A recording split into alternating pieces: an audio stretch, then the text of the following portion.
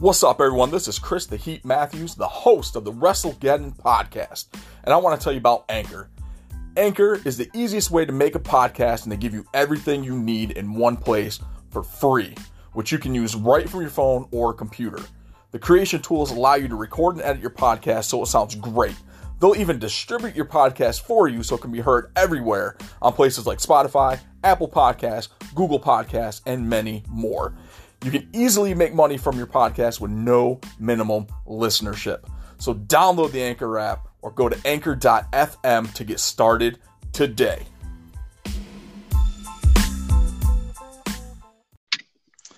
Deadly Draw debuts, and it's a deadly dud. Cardona teams with Cody. Shayna knocks out Sasha, and The Rock owns the XFL. For all the new listeners, I'm Chris the Heat Matthews, and he's the Tennessee Jesus. This is episode 54 of the WrestleGeddon podcast. Are you ready for some football?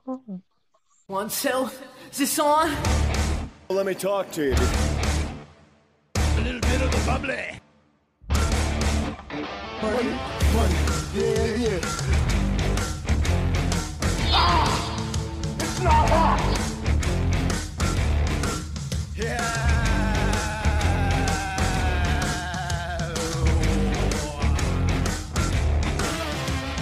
Satisfaction guaranteed. All right, what is going on, Carl? Nothing much, man. Nothing What we much. doing? Just chilling. Just chilling. Oh shit. Looks like G Money is ringing me in here, so I'm gonna patch him in. And Alright. There we go. Y'all bitches. Y'all bitches. Y'all thought y'all had me. Y'all put me in this rehab facility, and y'all thought y'all were slick.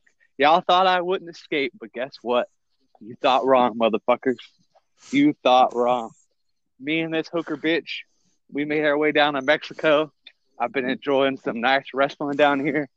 Because, you know, that WWE shit's garbage anyway. And, yeah, been living the dream. Carl, I stopped doing that heroin you wanted me to stop doing. I've been doing coke because, you know, coke says kills, but don't kill me. But yeah, that's about it. What's going on with you guys? I mean, we're worried about you, man. We got a call 2 days ago that you left rehab, and we've been trying to get in touch with you. Yeah. All right, well, I gotta go. The cops are chasing them. The cops are after our Garrett. I don't know. They must have found him. I guess our private eye that we put on the case after Garrett had escaped after we got a call from the rehab facility. So it looks like our private eye found him. So Must have been asking them for money.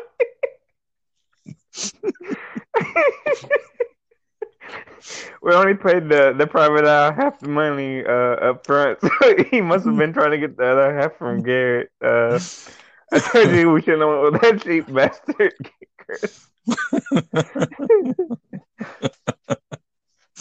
we have a very small budget, okay? Very small. Oh man. Oh, that was good. So hopefully our private dick will be bringing Garrett back here soon. So it's going to be kind of hard smuggling him back across the Mexican border. Yeah. I don't know if his passport's up to date or not. Probably not, because he probably snuck over the border to begin with.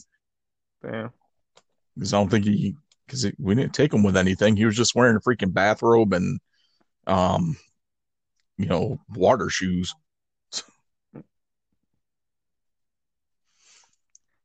Yeah, they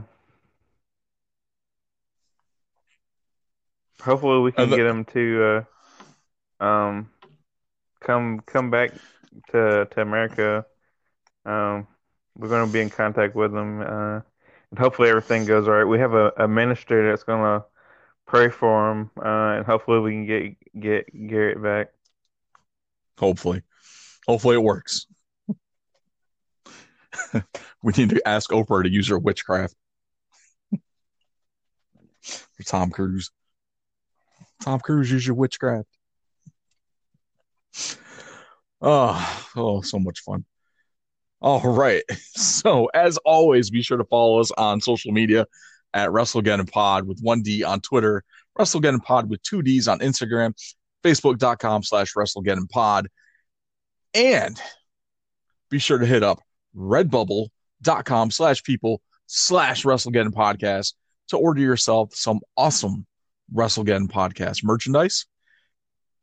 And on top of that, you can go to patreon.com/WrestleGeddon Podcast and join the Patreon. And at the end of the month, everyone who is subscribed to the Patreon at the end of August will be entered to win the Elite 77 Fiend figure, one of the hottest figures that has come out in the last month. We are giving it away, and all you have to do is be subscribed to our Patreon at the end of August. Easy as that. Hell, it's probably the best figure WWE's ever came out with. Yeah, pretty much. It's one of the best, one of the better ones. One of the hottest ones to get besides the Elite 76 Otis right now, and a couple of Legends figures. But yeah, man, people love Otis. Man, fuck Otis. If you like fat guys in little shirts, I mean, he might be your You're guy, listening to the right podcast, because I'm a fat guy in a little shirt. Oh yeah. luckily for Chris, he wears his shirts a little larger. He's not out here trying to rock a medium.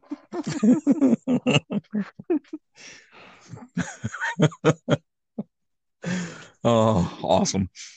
All right. On that note, let's get into what very little news we have this week. Well, Hotline fans, I have got a hotline rumor for you. The number, what's the number? Let me call the number. In the Hulkster's hotline, you may do so by dialing 1-900-45-4-HULK.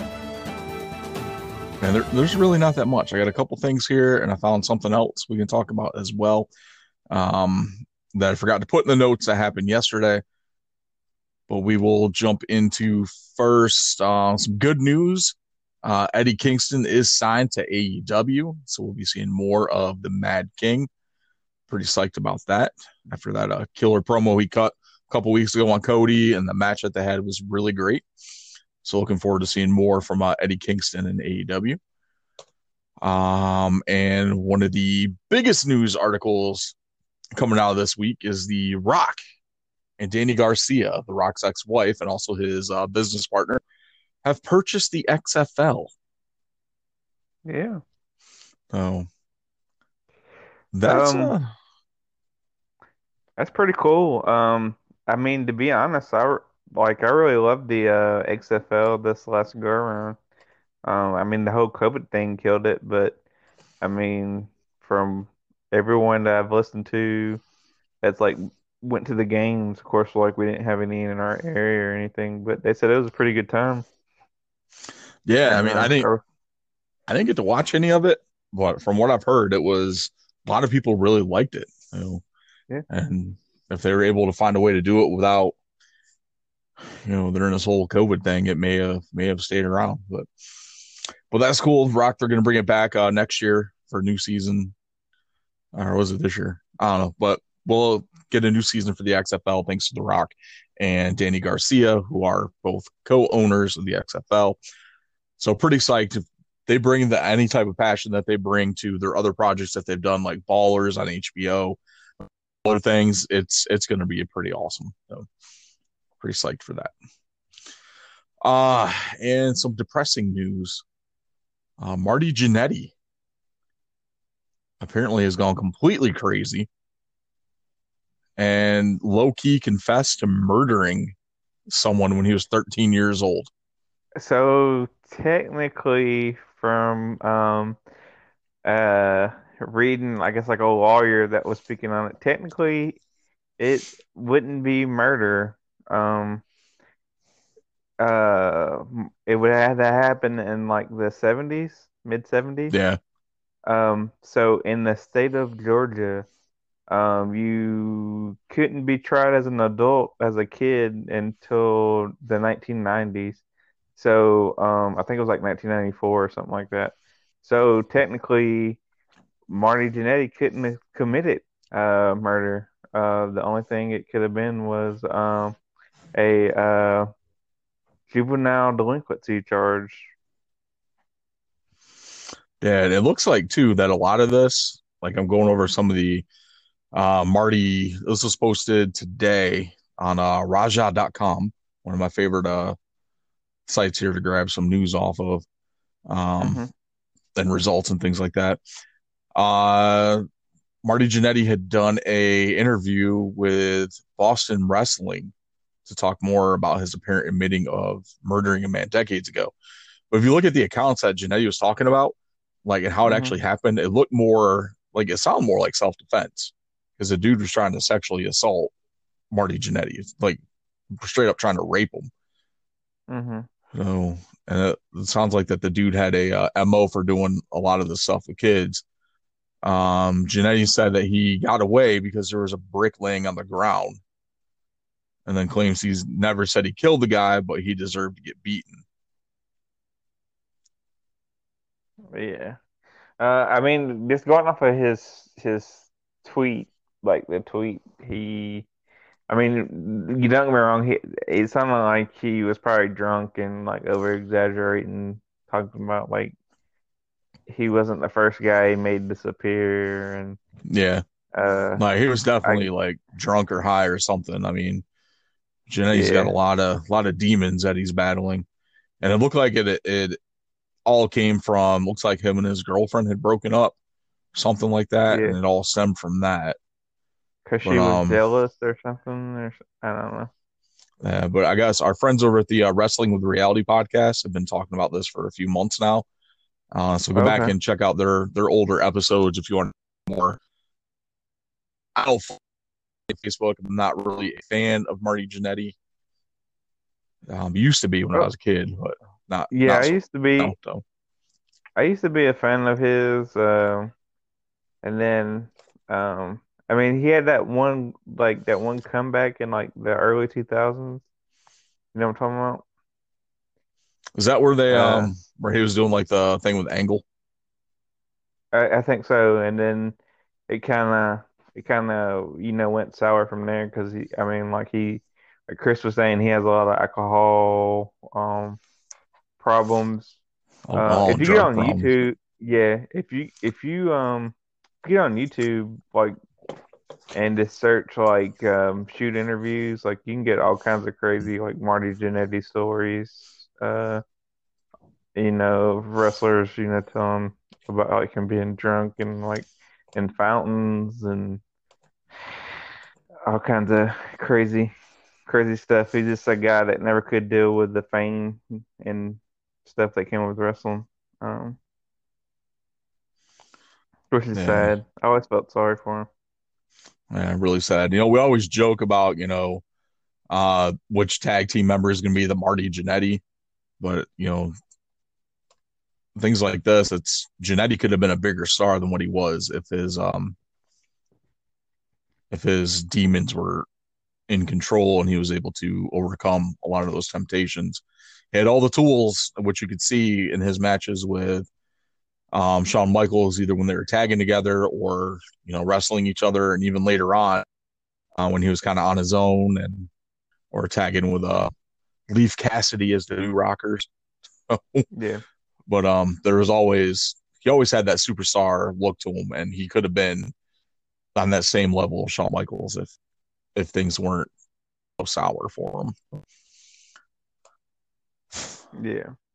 And don't get me wrong, like I know like other wrestlers done their fair share of drugs and stuff, but Oh yeah, it's just you gotta I guess balance it, and he just couldn't find the right balance. that is insane.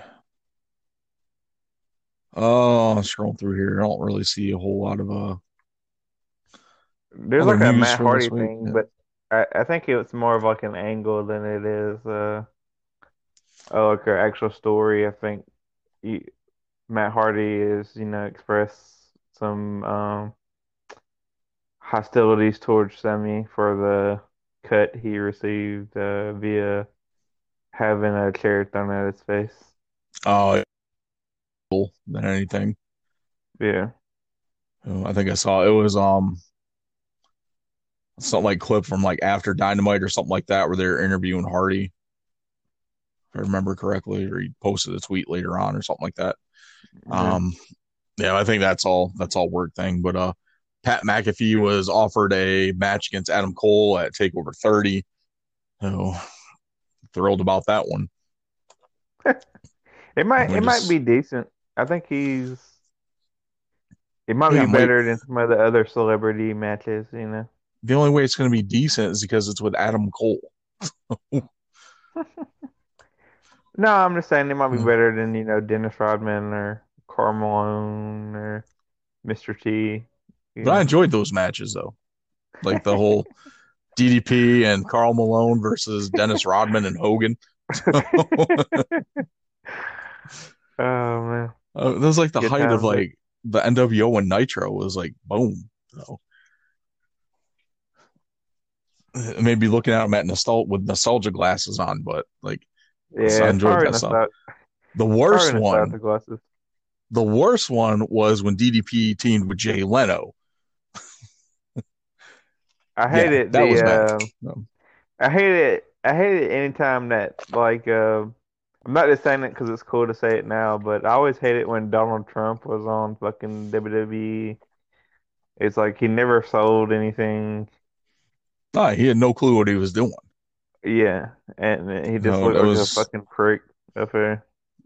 Yeah, there's no reason for him to be on there except, you know, he's McMahon's friend and all this other shit. And it was just really cringeworthy TV. You know, I own Monday Night Raw. You know, I bought it from Vince for, you know, an undisclosed amount of money. Fucking shit. Stupid ass shit. Okay. That's pretty much going to wrap up the news. I don't see really anything else on here we're talking about. A lot of the stuff that I see on here we can cover during the Get in the Ring segment, which is what we're going to jump into now. If we take a quick break. We'll take a quick break and we'll be back for our Get in the Ring segment. So.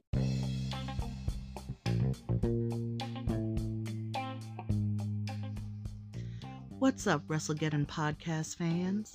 This is Rose with Bright Rose Events, here to announce we have a new subscription box for all your tingling sensations. Check out www.cratejoy.com and research dates in a box. Even wrestling fans need love too, and so you can get your wrestle on with the one you love. Have a date night delivered to your house every month for you and that special someone. That's www.cratejoy.com. Searching dates in a box.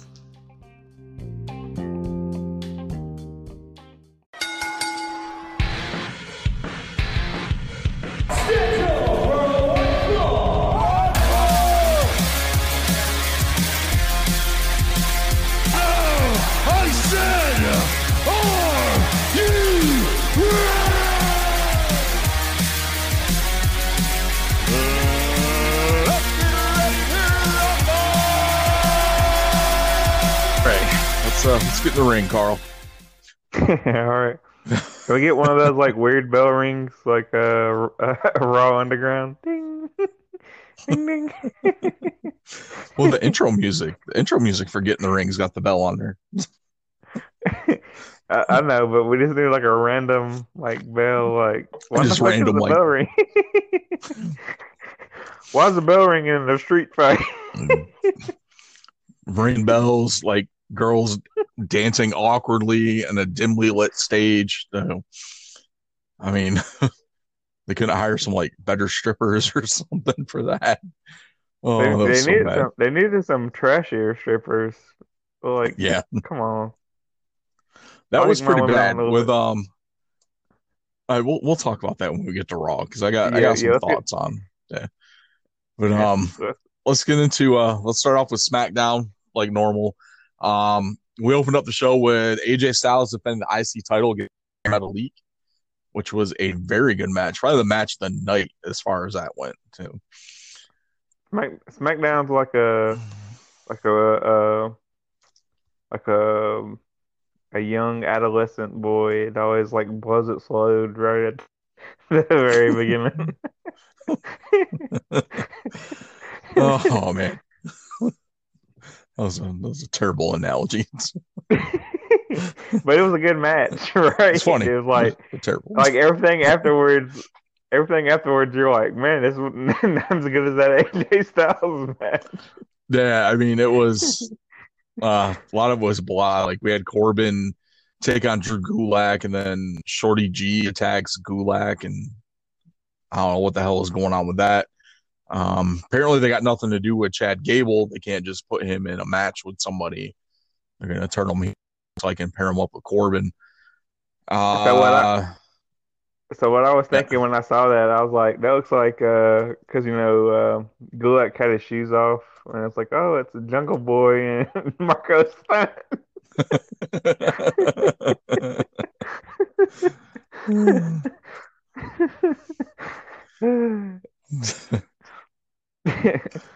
Oh man. Excellent. It's just a short reference. Yeah. See, Big E had his first singles match against them. That was all right. So. Yeah, it was okay. I like to see a more aggressive Big E in his singles run instead of like the same, fun loving like New Day type character. You can still do the New Day stuff. Kind of help keep New Day relevant and Kofi are out, but I'd like to see a bit more aggressive. It's kind of like, to me, it's kind of like the Big E thing. It's kind of like it's like buying tickets to like Smashing Pumpkins or something. Yeah. And then, the band doesn't show up.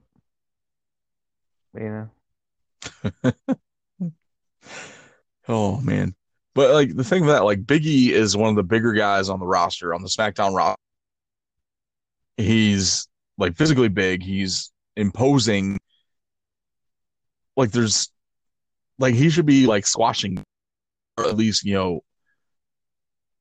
not taking as much offense as he normally does. Like he's on his own. He should be in there just like ripping shit up. So, whatever. So, but that's my opinion. Yeah. Naomi actually beat Lacey Evans this week, surprisingly. Yeah. I don't know where they're going with that. I don't really care because it's kind of boring. Sonya attacks Mandy Rose backstage, ends up trying to cut off some of her hair, gets a little bit of it cut off, and then was gonna shave, which is weird. Like the shaver was backstage on like the little makeup table, so it makes me wonder, like, was Mandy gonna like shave her bush or trim her bush? Why she have the why she have the clippers there? And then she put makeup on her and said she was gonna make her ugly, and she ruined her life. Oh man. So then we go from that and we go to Bayley defending the SmackDown Women's Championship against Nikki Cross, with Alexa Bliss and of course Sasha at ringside. Bayley retained, but the big thing here is after the match, the Fiend killed Alexa Bliss. Mm-hmm. Like completely just destroyed Alexa Bliss with that mandible claw. Mm-hmm. So and will this be a little concerned about it? You're a little concerned. Yes, I was a little turned on. Oh, okay. Oh man, you got some weird kinks, man. Nah, I'm just kidding. I wasn't. Nah, I'm just kidding. That was.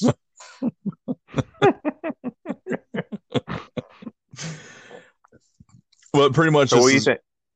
You think she's gonna come back as like Sister Abigail or something? I think she's going to be out for a little bit, but I don't know. Like everyone keeps talking about the Abigail thing. It's not going to happen. If it was going to happen, it would have happened. In the swamp match, she made the appearance. So yeah, it's pretty much to keep.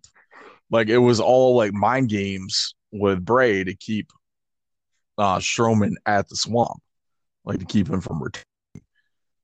So it was like one of those things where, because she kept saying, come stay with me, come be with me, you want to. So, I mean, it could have been like Sister Abigail posing as Alexa, trying to get Braun to stay and join the Wyatt family again. But maybe it's a way for her to go like kill or something, or come back, as like a darker character. Yeah, because I mean, if you look at it, the way everyone who ends up facing the Fiend, their character ends up changing. It's just one of those things. Like they either like revert back to a previous character, or their character just like completely changes direction on what they were doing. Yeah. I mean, honest case in point, look at The Miz. The Miz is back teaming with Morrison again. And that happened, not that long after Miz and the Fiend wrestled. Or at least The Miz and Bray Wyatt. So it's a little bit different than that one. But you think like Seth Rollins and the Fiend, look how Rollins' character changed after that. Well, it's Dolph Ziggler. Dolph Ziggler wrestled the Fiend? Pretty sure he did. Yeah, Dolph Ziggler, Daniel Bryan. So, like Daniel Bryan ended up, coming back like no hair and beard. So it's like Daniel Bryan from like 15 years ago. But I'm looking forward to seeing where this whole thing is going anyway. With it's going to lead to a match at SummerSlam. We all know that's happening. But will this lead to a Fiend? Another title reign for the Fiend as Universal Champion. I'm hoping so. I mean, I really don't care if he gets the title. It just, I don't know. It's one of those things like I had high hopes and are starting to like slowly get disappointed with the Fiend. Yeah, I think they've kept him off TV for a while though. Up until recently. So I think it just kind of like, if they keep him off TV, they keep him in smaller doses. Just use them for like bigger stuff, kind of like what they did with Finn Balor and the Demon Paint, instead of like using it for like every single thing. I think it should have some longevity if they do that. Yeah. All right, so that was that, and the. I mean, I guess like the crowd kind of need the crowd reaction, Yeah. Yeah. Definitely. That's one of the big things that's missing is the crowd reaction from all this stuff. All right, let's move into Monday Night Raw. We have the return of Shane McMahon and gives us a Brawl for All 2.0. But it's called Raw Underground. Raw Underground. So it's pretty much Shane McMahon's Fight Club. Yeah. So basically, what it is like it's like a bunch of wrestlers versus guys that are like smaller than they are. It's like, hey, you want to fight this big ass guy? It's like the only guys that were matched up like equally was like Dolph Ziggler and the dude that he was throwing around, because he wasn't that much smaller than Ziggler. Yeah.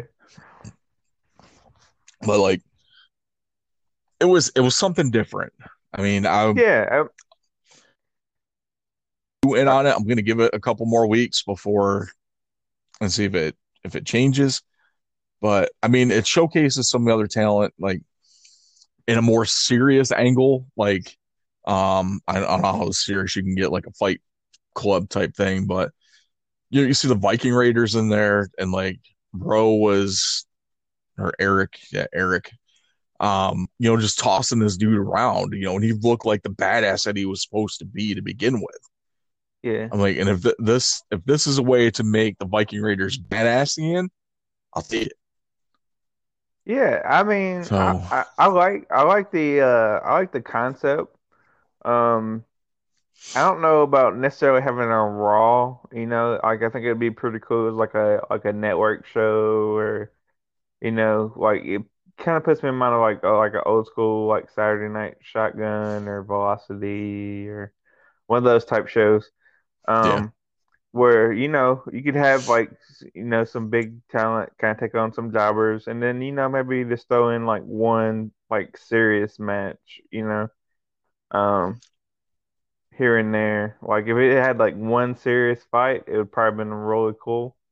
But it was just you knew who was gonna win. It was like watching AEW Dark. You knew who was gonna win pretty just much. because you didn't know who the other guy was.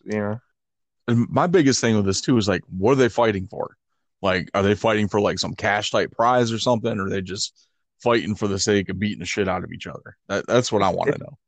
It's bragging rights, Chris. Didn't you watch um didn't you watch the Iron Circle back in the day? That's how fucking tough guys solve their problems with each other. Just, show up in a parking lot, gather up in a circle and fucking fight, man. Man, but there's gotta be some sort of like some sort of reason or stakes, like what stakes for them to be fighting each other. So there'll be some sort of something. Maybe they'll get a ring. Or is Vince Russo secretly behind this trying to prove that the Viking Raiders are badass?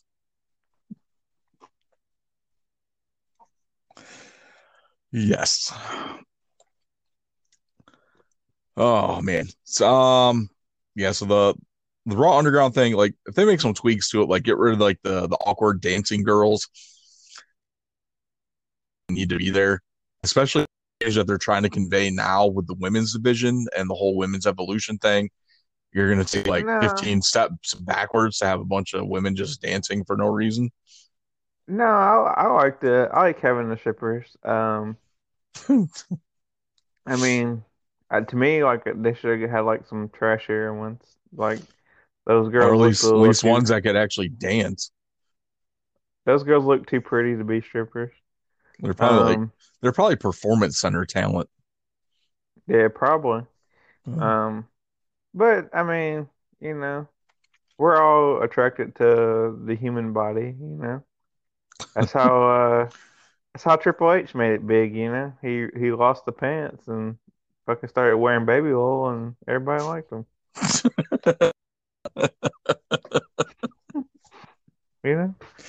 Oh man, it had nothing to do with him sleeping with the boss's daughter. Nothing to do with the boss's daughter. He just lost the pants, started wearing fucking the tights, started showing a little ass, and cover himself with baby oil. Oh man, that's great. Let's see what else we have.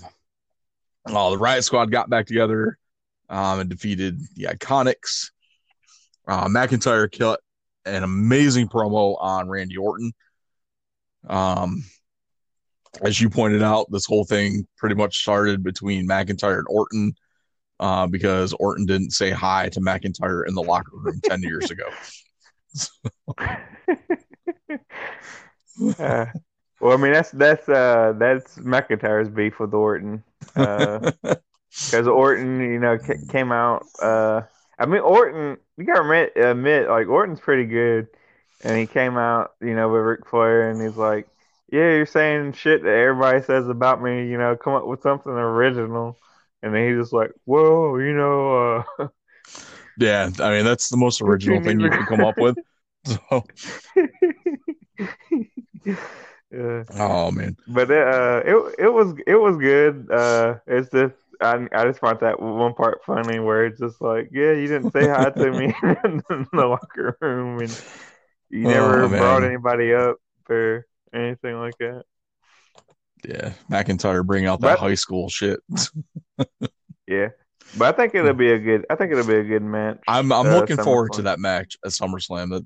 I will say that. No, and everyone knows I'm not a big Orton fan, but he's probably doing some of the best work that he's done in a long time.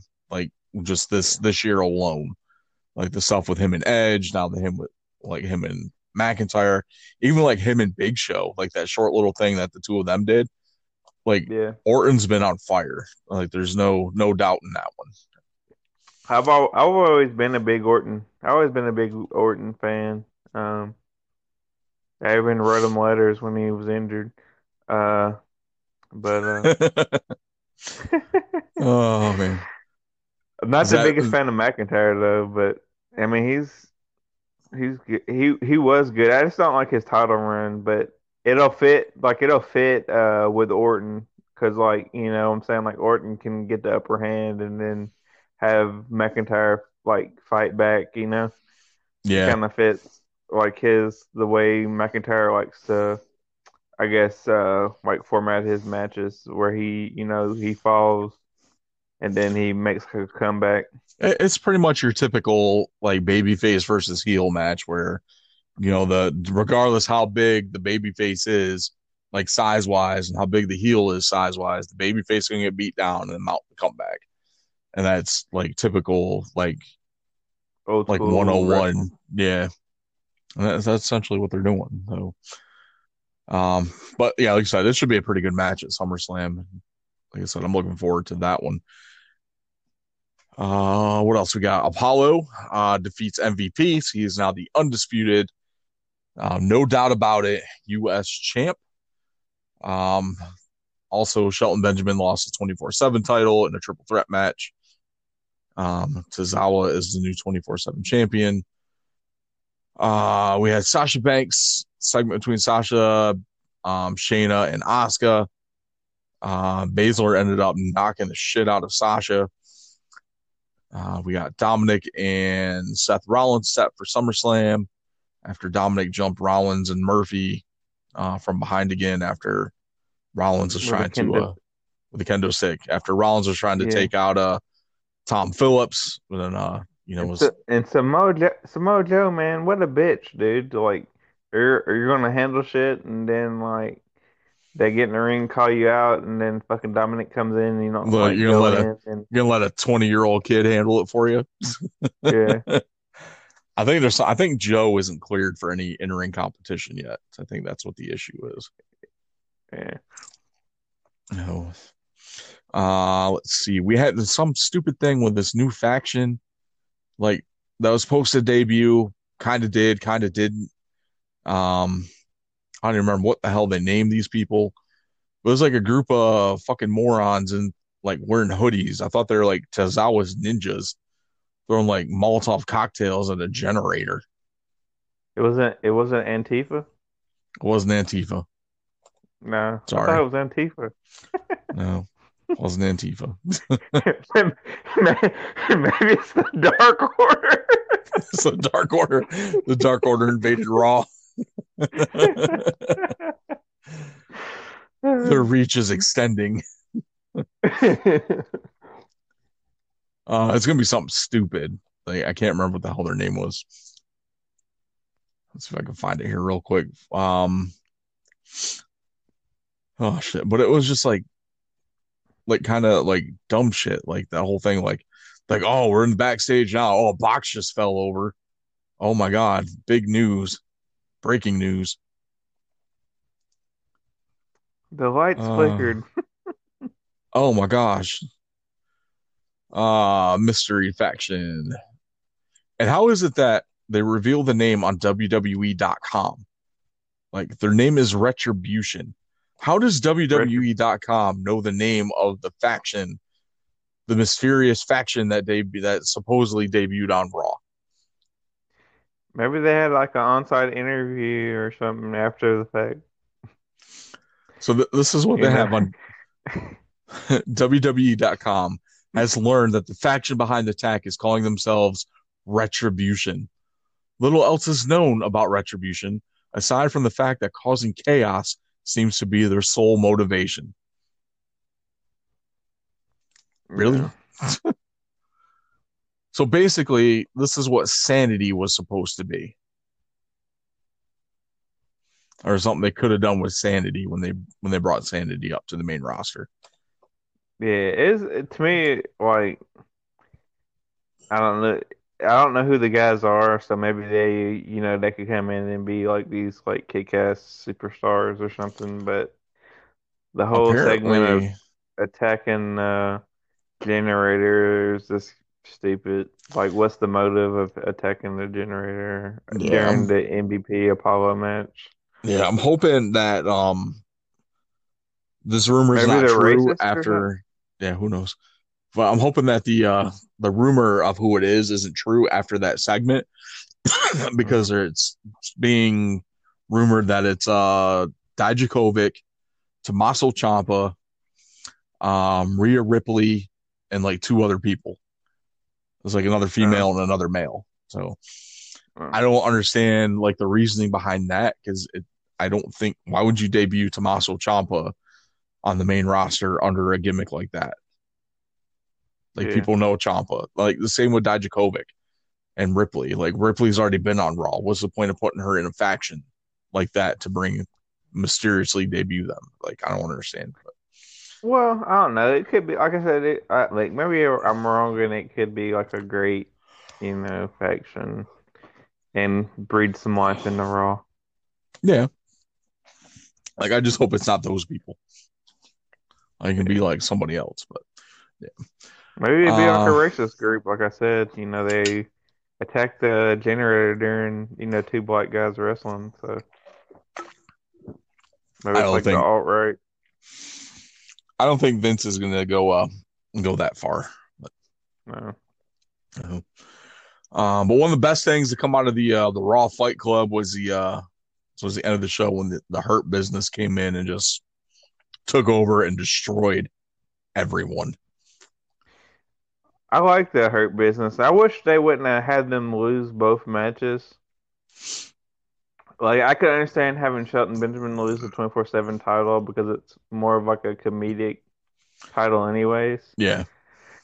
But I would either like to see them win a championship, so like at least like one of them has a championship, or maybe tag titles or something, just to make that faction like a legit faction, because like the talent is there. Like, I've liked the work that Bobby Lashley's been doing, and then MVP and Shelton Benjamin's always been like favorite wrestlers of mine. I'd like to see them do more with them, and let them be like more of like an Evolution-esque, or what I'm saying, type faction. Yeah. I would, like I said, Bobby Lashley's been doing, we talk about Orton doing some of like the best work that he's done, but Lashley has definitely been doing, like, since he's returned, came back to WWE, this is like the best thing he's got going right now, is being paired up with MVP and now Shelton Benjamin, and putting Shelton in this group too, someone who gets overlooked for a lot of stuff, and giving him like a feature spot on the roster with the Hurt Business is like the best thing they've ever done with Shelton Benjamin. Oh, for sure. In years. Since the team, what are they called? Him and Charlie Hawk? Team Angle. World's greatest tag team. World's greatest tag team, yeah.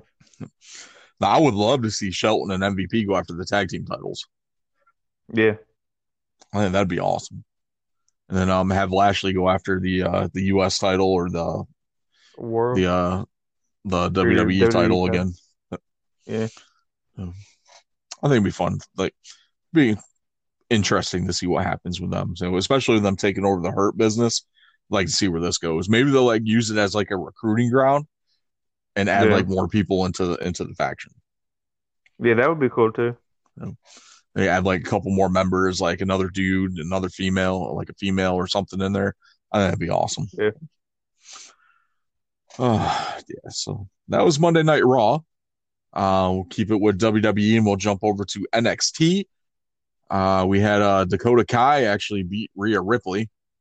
That was a shocker. We had Damian Priest advancing to the NXT ladder match by defeating Oney Lorcan and Ridge Holland. I have no idea who Ridge Holland is. I didn't really see a lot of NXT. I kind of fell asleep. So did you? I know Keith Lee destroyed Cameron Grimes. Knox beat Indy Hartwell. Imperium defeated Fish and O'Reilly, and then we had the Adam Cole, Pat McAfee thing, where pretty much we're getting Adam Cole versus Pat McAfee at NXT 30. Yay! So are they gonna actually have a? Are they actually gonna have a match? Or is it gonna be like a throw pass punt competition?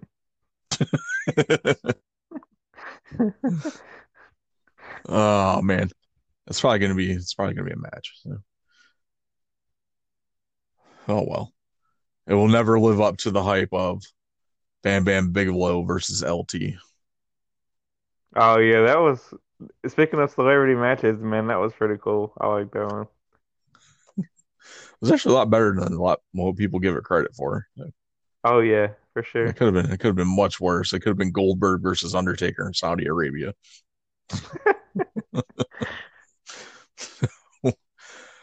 Oh, all right. So that is NXT in a nutshell. Let's go back in time. Going to go back in time to Tuesday night. I'll talk a little bit of impacts. We had Heath Slater, or I'm sorry, not Heath Slater, Heath, because he doesn't have a last name anymore. He's like used to have a last name. He took on Moose for the TNA Championship. Heath actually had that match won, but unfortunately the ref got knocked out. Heath had hit his finisher.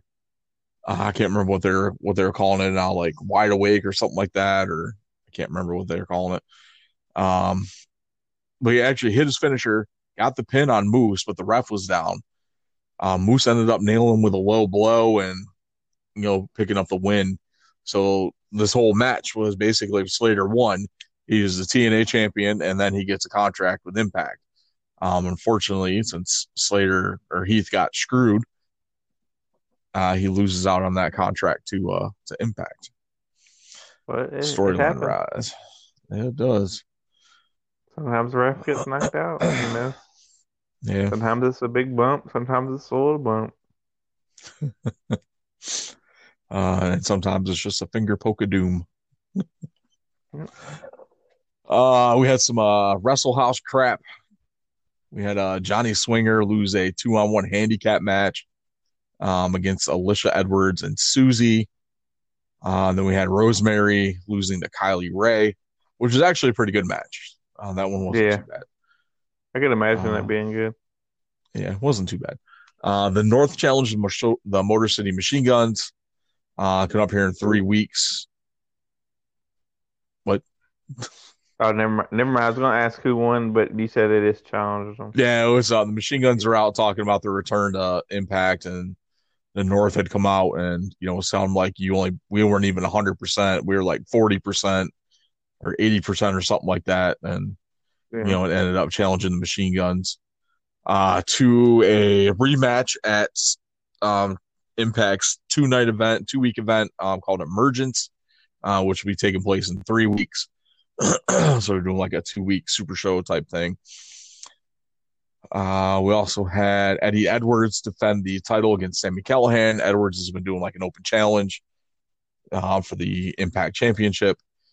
Sami got jumped by RVD prior to the match. And like the whole time RVD is beating on Sami Callihan, Katie Forbes is just standing behind him twerking.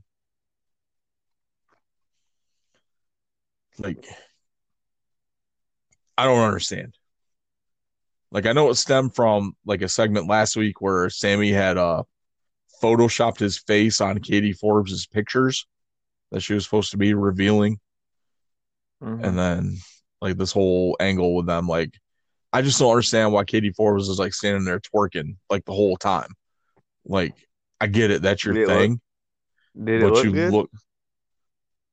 She's got like so much freaking plastic. Like, if you literally put her next to an open flame, she's gonna melt into like a puddle. It probably wasn't jiggling like it should. Yeah.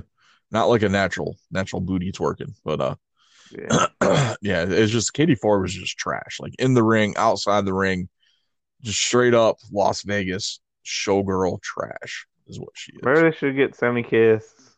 He can twerk pretty good. Bro, yeah, like Sonny Kiss can twerk like a mofo. Maybe Katie Forbes needs to take some lessons from him. So the end of the show, Rich Swann came out to make an announcement. Rich Swann is retiring from in-ring competition due to the beatdown that EY put on him at Slammiversary. Pretty much the whole locker room come out and applauded Swann, and as they were leaving, EY came out and attacked Swann to end the show and just completely destroyed him. So, yeah, the Impact wasn't bad. Like it wasn't as good as Slammiversary or the Impact after Slammiversary, but it was definitely better than last week's Impact. Yeah. So, but apparently the whole Wrestle House thing, being a reality show, is something that Rosemary did. Because Rosemary, of course, is supposed to be a demon who has these powers. So she created this whole environment just to get Johnny Bravo to notice her.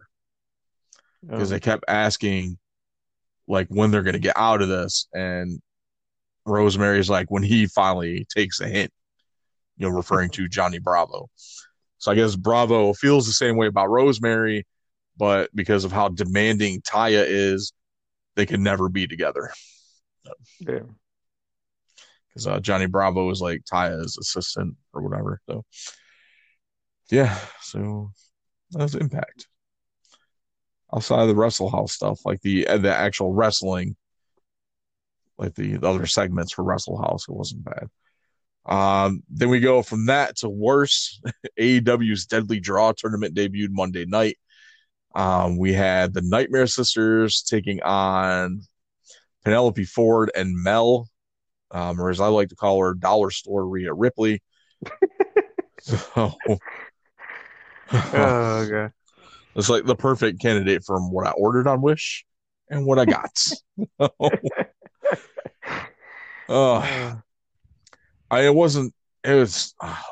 gonna be honest here. These matches were terrible.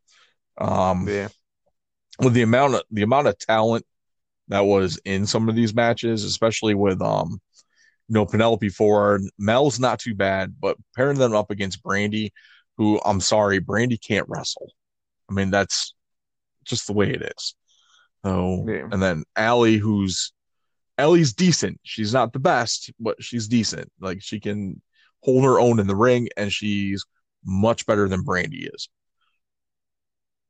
Yeah. And then so this whole tournament, I feel like, is just a way for the Nightmare Sisters to win. Like, have something big to put under their belt. And I think that's honestly what's going to happen. Well, if, you're married to the guy that runs the thing, then, sometimes you can just make yourself tag team champion.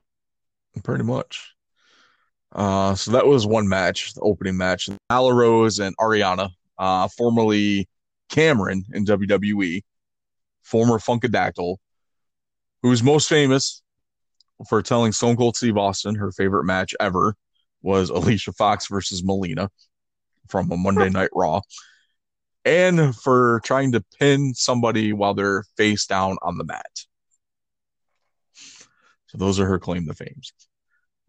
They took on the team of Anna Jay, who was part of the Dark Order, and Tayanara Conti, who was recently released from the NXT roster during the WrestleMania releases.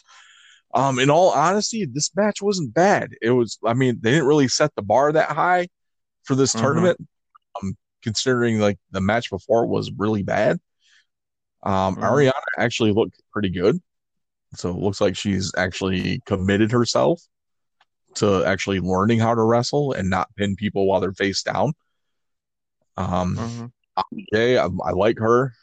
Tayanara Conti, I liked her when she was in NXT. Nyla Rose, of course, is a former AEW Women's Champion.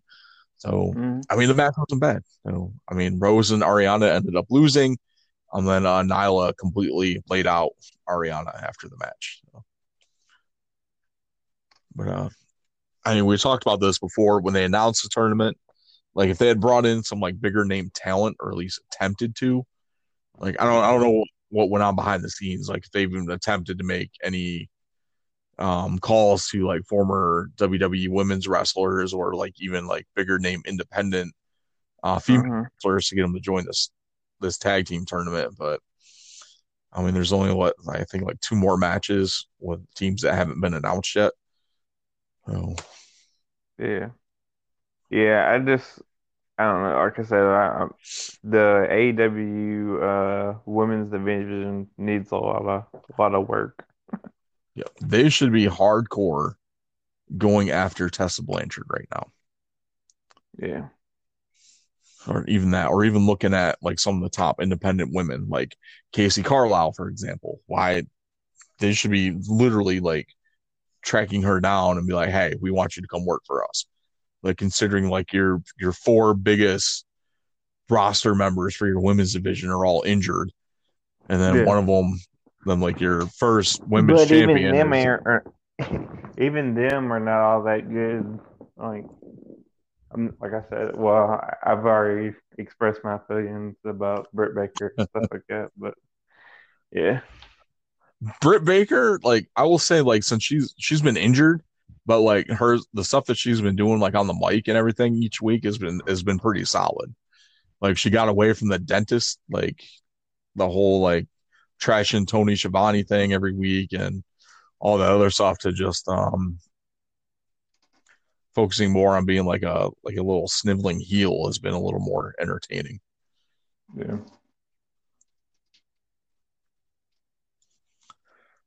Oh, yeah, I was just seeing if they had any more information on next week's Deadly Draw, but there's nothing there, so they haven't announced any matches at all. So let's move into Dynamite.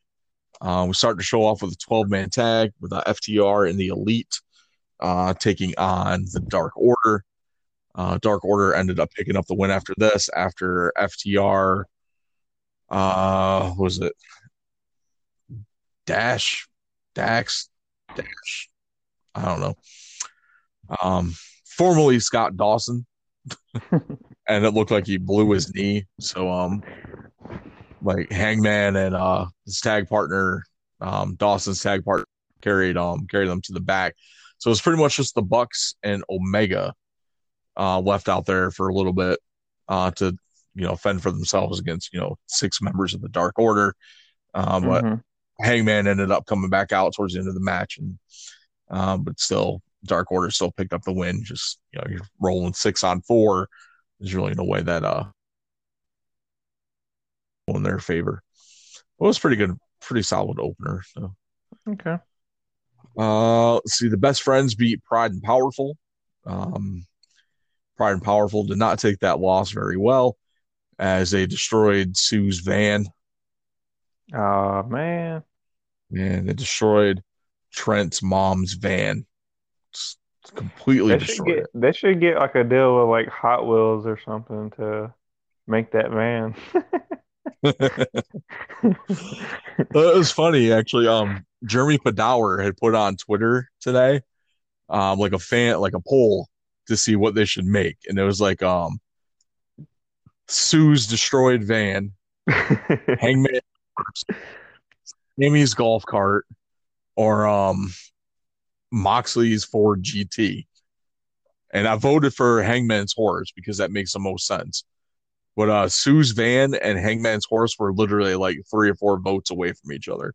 Yeah, I definitely would go with the van over the horse.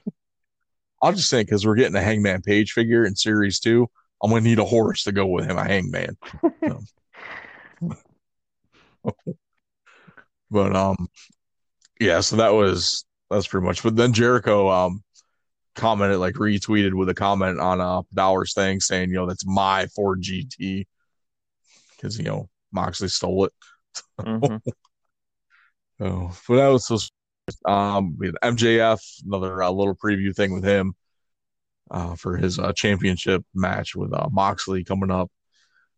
Like MJF's promo work is great. Like, yeah, kid's good. So yeah, it's just one of those things. Like I hope like they give him his fair shake at the business. Yeah, I'm a little disappointed that he's I get it. Everybody wants to be world champion, But you would think that because, like, if I was MJF, I'd be like, I've already beaten Cody. I know I can beat Cody. So I'm going to go after Cody's TNT championship. Yeah. Like, I can see him with that. But I don't see him, like, since Moxley has beaten Brody Lee, Brian Cage, Darby Allin this past Wednesday night, same show. We'll talk about that later. I really don't see MJF beating Moxley at the pay-per-view for this title. Yeah, I mean, I don't see him either. I'm just saying, like, I would just, I hope they do right by him, It's like, I hope so too. Like, even if it's like having him and Wardlow start tagging together and like end up taking and winning the tag team titles eventually or something like that. Yeah. But I mean, I wouldn't mind seeing him go after the TNT championship. Yeah. Either. It's just, I don't know. You've seen it played out before, like in WCW. You had your Eddie Guerreros and your Chris Benoits, and they didn't get their and your Chris Jerichos, and they didn't get their shine, and so they had to end up going to WWE. Same thing with like your TNAs. You had the guys that were young guys that could have got a shot, and but they had to go elsewhere to get that shot finally, and then they end up being your downfall. Yeah, it's pretty crappy. Let's see what else we had. We had a segment with Matt Hardy, talking about how he wants to hurt Sammy Guevara now. Like, at first he wanted to help him, now he wants to hurt him. Couldn't take his advice. Yeah, could have just taken Matt Hardy's advice. This led to Sammy coming out, and the two of them brawled. Sammy ended up throwing a chair at Matt and busting him open, and then put Matt through a table. It was a pretty good segment, great brawl. Mm-hmm. And it's probably one of the few brawls that they've actually had where 15 other people hadn't come out to get involved. Yeah. That was pretty good. Let's go to Matt Cardona, formerly known as Zack Ryder, made his debut, teaming with Cody, taking on a couple of the Dark Order members. Of course, Cardona and Cody picked up the win, beating the two Dark Order members. After the match, Scorpio Sky confronts Cody. So we're finally seeing Scorpio Sky do something aside from being on AEW Dark. So next week we'll hopefully get Cody versus Scorpio Sky for the TNT title. Maybe Scorpio is going to be the one to take the title off of Cody. Dude, that would be awesome. I'm all for that. Scorpio Sky is phenomenal. Yeah, I like Scorpio Sky. Let's see. When we had the debate between Chris Jericho and Orange Cassidy. Oh, this is freaking great. So, Eric Bischoff returned to TNT, and he was the moderator for the debate.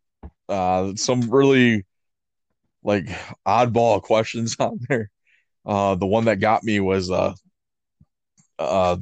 one about the polar ice caps melting and the flooding. And Jericho just like blows it off, and like Orange Cassidy goes on to like this huge like scientific explanation and where we'll be in like the next 50 years. It was freaking awesome. Yeah, but, I didn't see it. I want to check it out. Yeah, it was pretty good. Definitely check that out.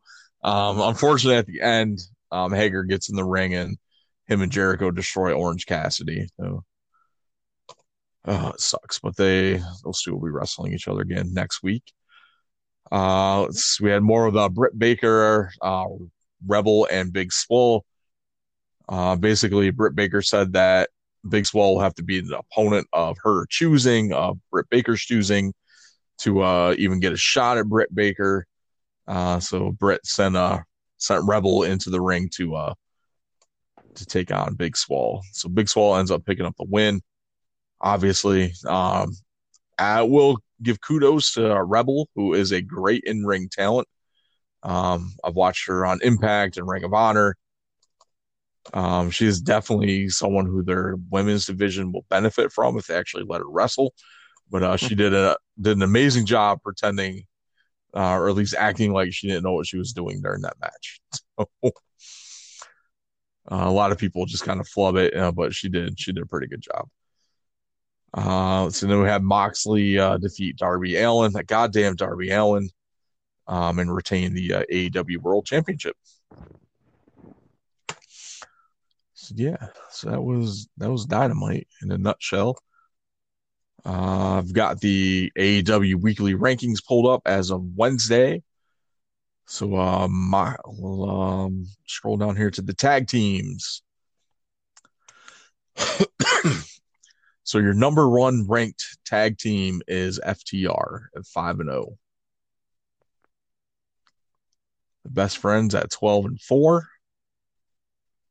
The Dark Order is 8-1. That's Evil Uno and Stu Grayson. The Young Bucks are 5-2, and Jurassic Express is 5-2. And of course, our tag team champions are 11-0. Cool. Women's rankings. Number one ranked is still Nyla Rose at 7-2. Big Swole should actually be, I believe she should be 6-3 now. Penelope Ford is 5-4. Abaddon is on the rankings for 3-1.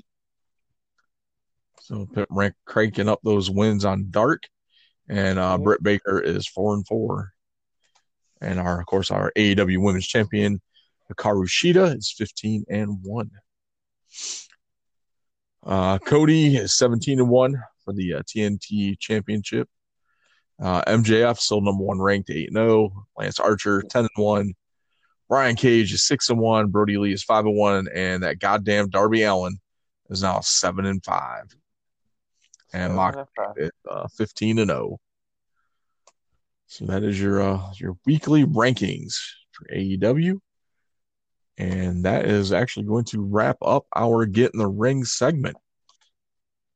So we're going to take a quick break, and we'll be back with our weekly trivia, our points of articulation. Got a little bit of news in there, and Chris and Carl's retro review, where we take a look at Terry Funk versus Sabu and their barbed wire match from Born to be Wired, August 9th, 1997. Lots of fun. All right, so stay tuned, and we'll be right back.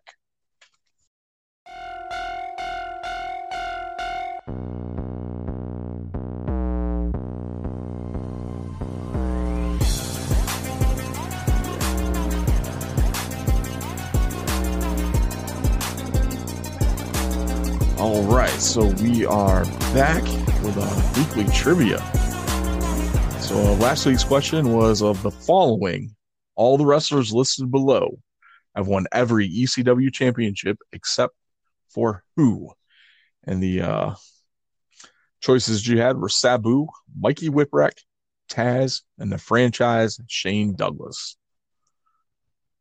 So Carl, who out of that list has not held all the ECW championships? So technically, I think it's only two of those guys, Mikey Whipwreck and Shane Douglas. No, Mikey Whipwreck has actually held the world title, the television title, and the tag titles. Yeah, but we're not counting the FTW title. We're not counting the FTW title. No. Okay, never mind. Because didn't Sabu win that off of Taz one time? Sabu was the only other person to hold that title besides Taz. Yeah. Because it was when Taz had won the ECW championship, so he had both. But Sabu didn't want the ECW title. He wanted the FTW title. Which I don't know why, but okay. But Shane Douglas. Sabu. Yeah. But Shane Douglas actually never won the tag team championship. Yeah. So, yeah. All right. And this week's question. Well, if you knew the answer to that, go ahead and give yourself that good old-fashioned Barry Horowitz pat on the back. This week's question: what was the first match in Starrcade history? The first ever Starrcade match. So if you think you know the answer, go ahead and hit us up at AskWrestleAgain@gmail.com with the question, episode 54 trivia in the subject line. And you can also comment on any one of our posts promoting promoting this week's episode. Or if you see us in the street, and you're like, fuck, hey, Chris, I think this is the answer to your question. We'll be happy to talk to you about it. Yes, sir. Depends on what I'm doing, though.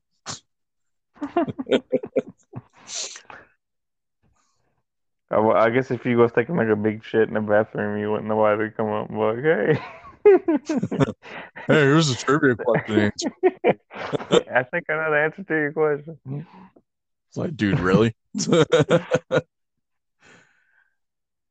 All right. So that takes care of that. Let's get into the little bit of points of articulation news we got. Very slow week coming off of San Diego Comic-Con last week, 2 weeks ago, the hangover last week. The AEW Unrivaled figures, which were supposed to be in Walmart stores. AEW was advertising the crap out of those being stores at the beginning of this current week. Unfortunately, they have not shown up yet in a lot of stores. Jeremy Padawer has been like all over Twitter updating people with like sales spikes and things like that and anticipation dates for the stuff being in the store. A lot of Walmarts were saying that they were due to get some on the 5th. So hopefully some people were able to find those. We're recording Thursday night. That's August 6th. So hopefully people were able to find those between yesterday and today. I actually went to 5 different Walmarts over the 2 days that I was off just for shits and giggles. Not see any of the AEW figures, but I did pick up the AEW Action Ring. So look for a video review of that coming soon. But we're also notified, Jeremy had also told us that a standalone end cap display is expected the week of the 12th with more inventory to fill those as well. So the figures are coming. They're just a little delayed. So we should hopefully be seeing them within the next week on Walmart shelves. And if you're really that worried about getting them, you should have pre-ordered them on ringsidecollectibles.com months ago, like most everybody else did. Or, you can move to Taiwan or China or wherever they're manufactured and make one yourself. Yeah, just steal them from the factory. Oh, man, that's how prototypes get out, or production samples. So, yeah. All right. So that's the points of articulation, and now we're going to get into Chris and Carl's retro review. There's no music for this. Do we have music for this? No, we don't. Oh, okay. Kind of like a temporary thing, but while G Money's in rehab. And of course, next week, we'll see what's going on next week, but we should be able to start our WrestleGeddon Wrestling Federation with our first pay-per-views. So that's something to look forward to there. The awesome draft that we just did. So. Yep. All right. So Terry Funk versus Sabu, barbed wire match from an event called Born to be Wired, August 9th, 1997. The biggest reason why I wanted to go with this match, because we had done Terry Funk versus Harley Race in a 2 out of 3 falls match last week. And it's just the total change in Terry Funk's character and style from you looking at that match to this match. And just like how complete, like 180 it was. Like you were looking at that match as like, it was pretty much a wrestling clinic is what that match was. Then you go to this where you got like literally like Terry Funk crotching Sabu on a barbed wire rope. I think they both had to go to a clinic. Yeah, maybe. Afterwards.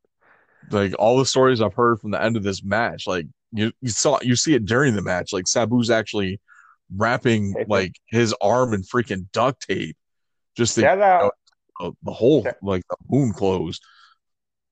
Yeah, shout out to Bill Alfonso. I mean, I don't know if he was um like kind of scheduled to get involved or planned to get involved in the match, but he kind of got involved in the match just to give fucking Sabu time to tape up his fucking arm. I know. You know, it was it was something else, man. It's just uh that is the match itself was pretty fucking crazy. I didn't see this live. Like I didn't watch this match probably until maybe like 2 years after it originally aired. Um, I remember my cousin Ricky telling me about it. Like, hey man, dude, Sabu fucking wrapped himself in barbed wire and fucking jumped on fucking Terry Funk, and I was like, "What? He wrapped himself in barbed wire?" I just remember, just hearing stories of how crazy it was, and then like finally, um, watching the match, it was this crazy. Um, Yeah, Reminds me it's of I seen. Did you ever see the Sabu versus the Monster Abyss in the TNA? They had a barbed wire match. I don't I think I might have. I'm not 100% sure. I probably did. Yeah, it's pretty Or good at too. least seen highlights of it. Yeah, I bought that pay-per-view. It's pretty good. But yeah, but I mean, man, yeah, this is a pretty insane match. I mean, even like some of the fucking like even not even the barbed wire work, like that fucking power driver that Funk hits on Sabu like early on in the match, man, that was Oh pretty yeah, nasty. Yeah, that was pretty bad. It was like this was probably one of the most brutal matches that I've ever seen. Um, I mean, and I've seen a few of the Japanese death matches and stuff, but this was really really bad.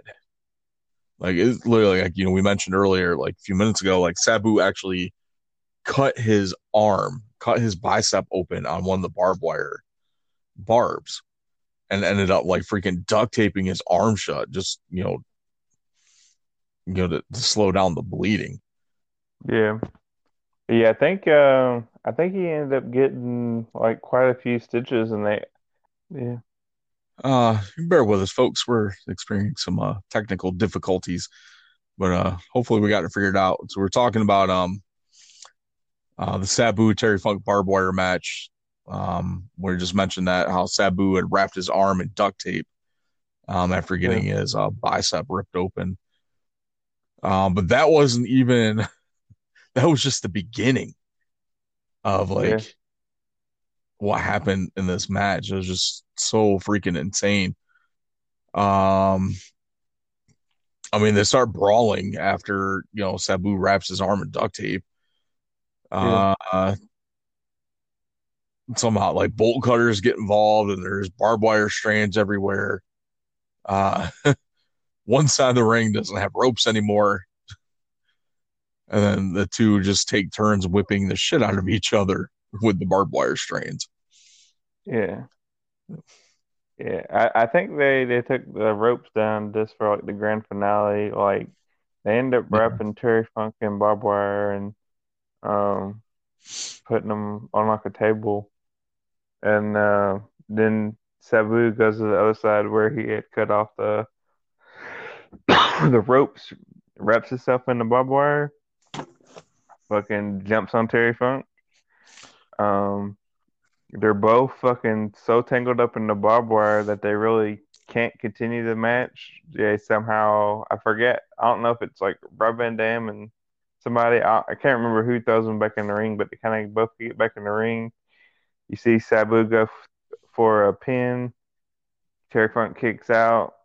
I think they both kind of realize they're not going to get out of the barbed wire without being cut out. So then Sabu goes back for the pin, and he gets He gets Terry Funk there at the end.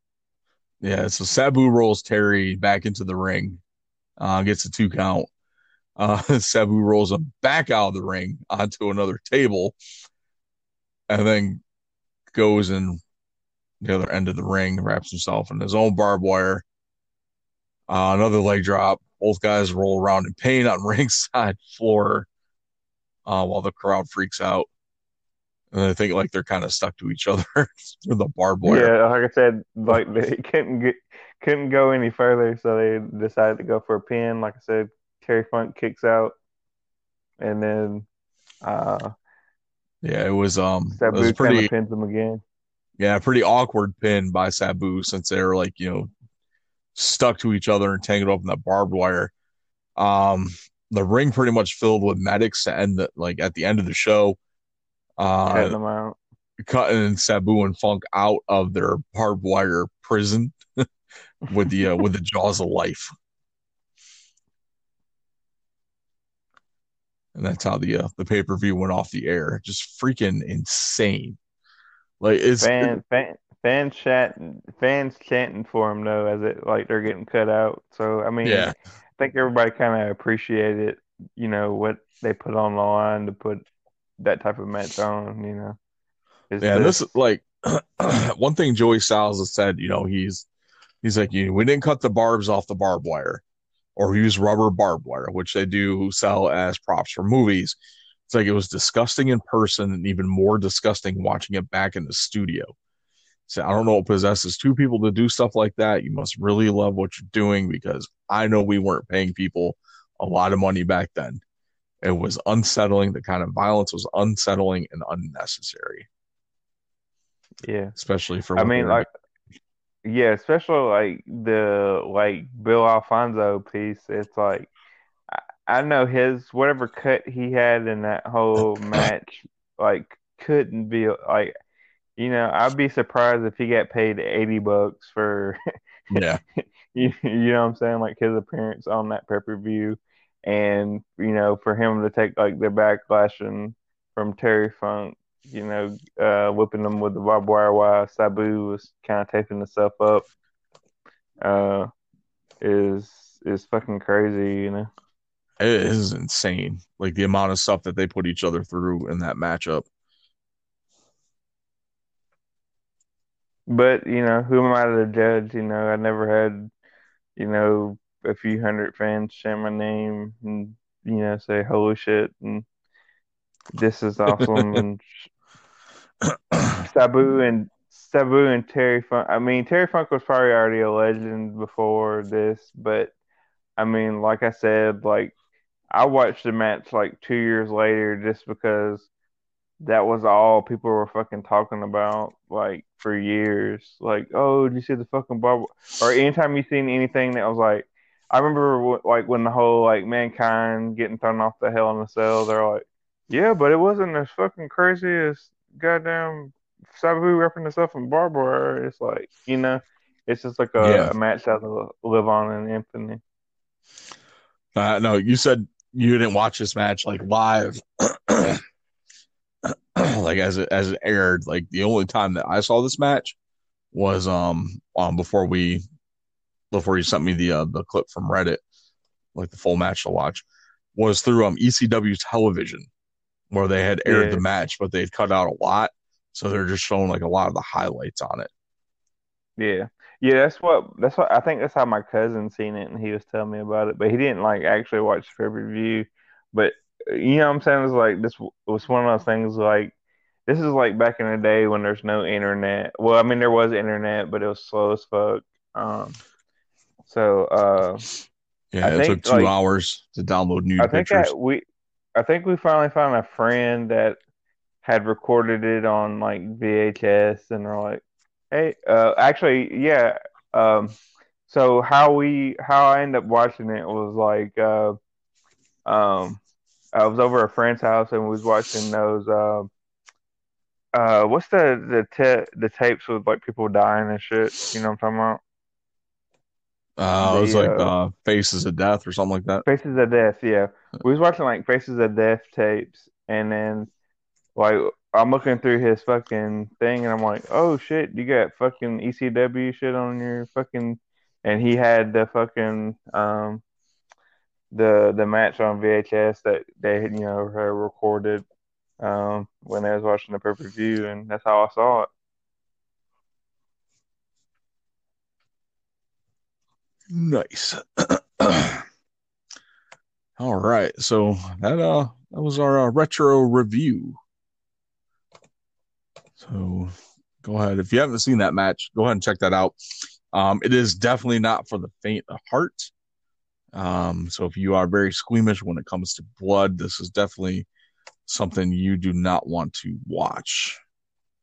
But if you weren't always wonder why they call it Sabu the suicidal, homicidal, genocidal.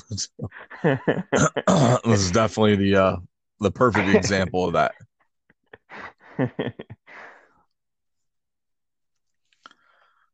All right, so that's gonna wrap up another episode of the WrestleGeddon podcast.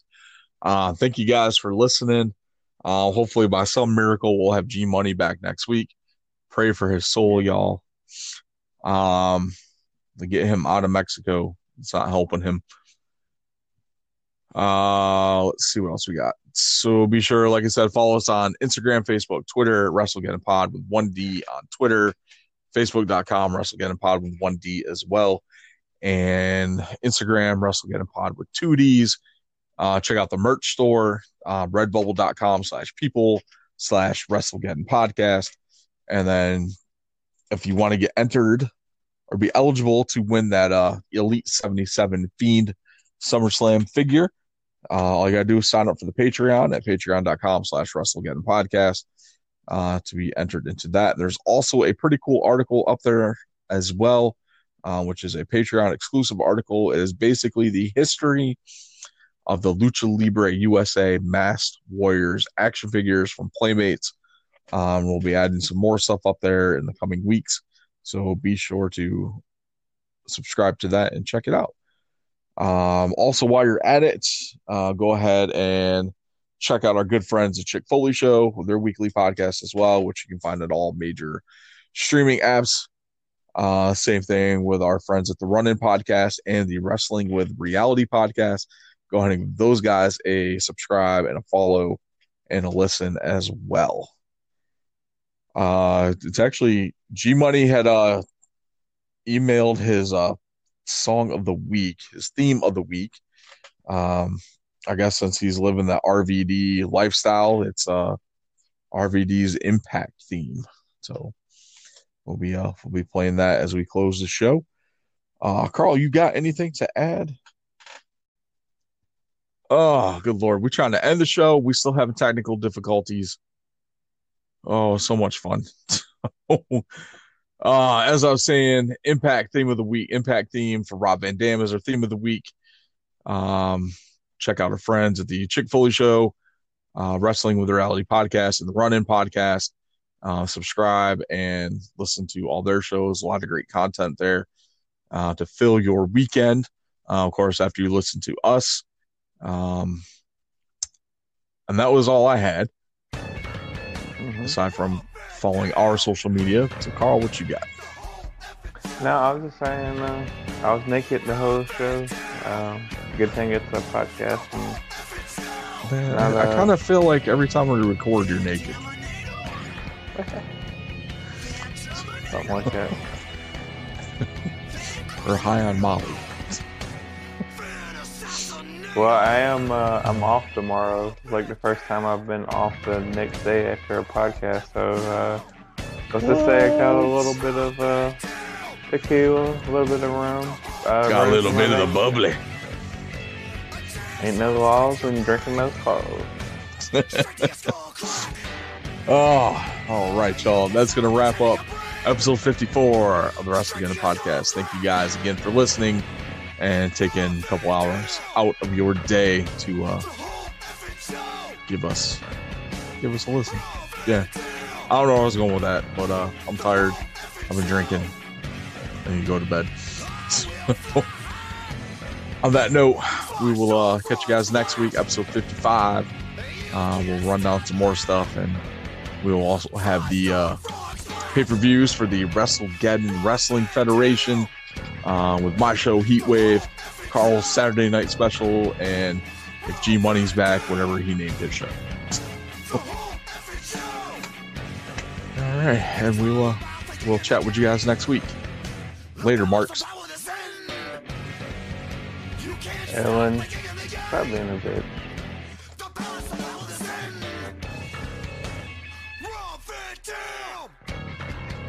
The whole effing show!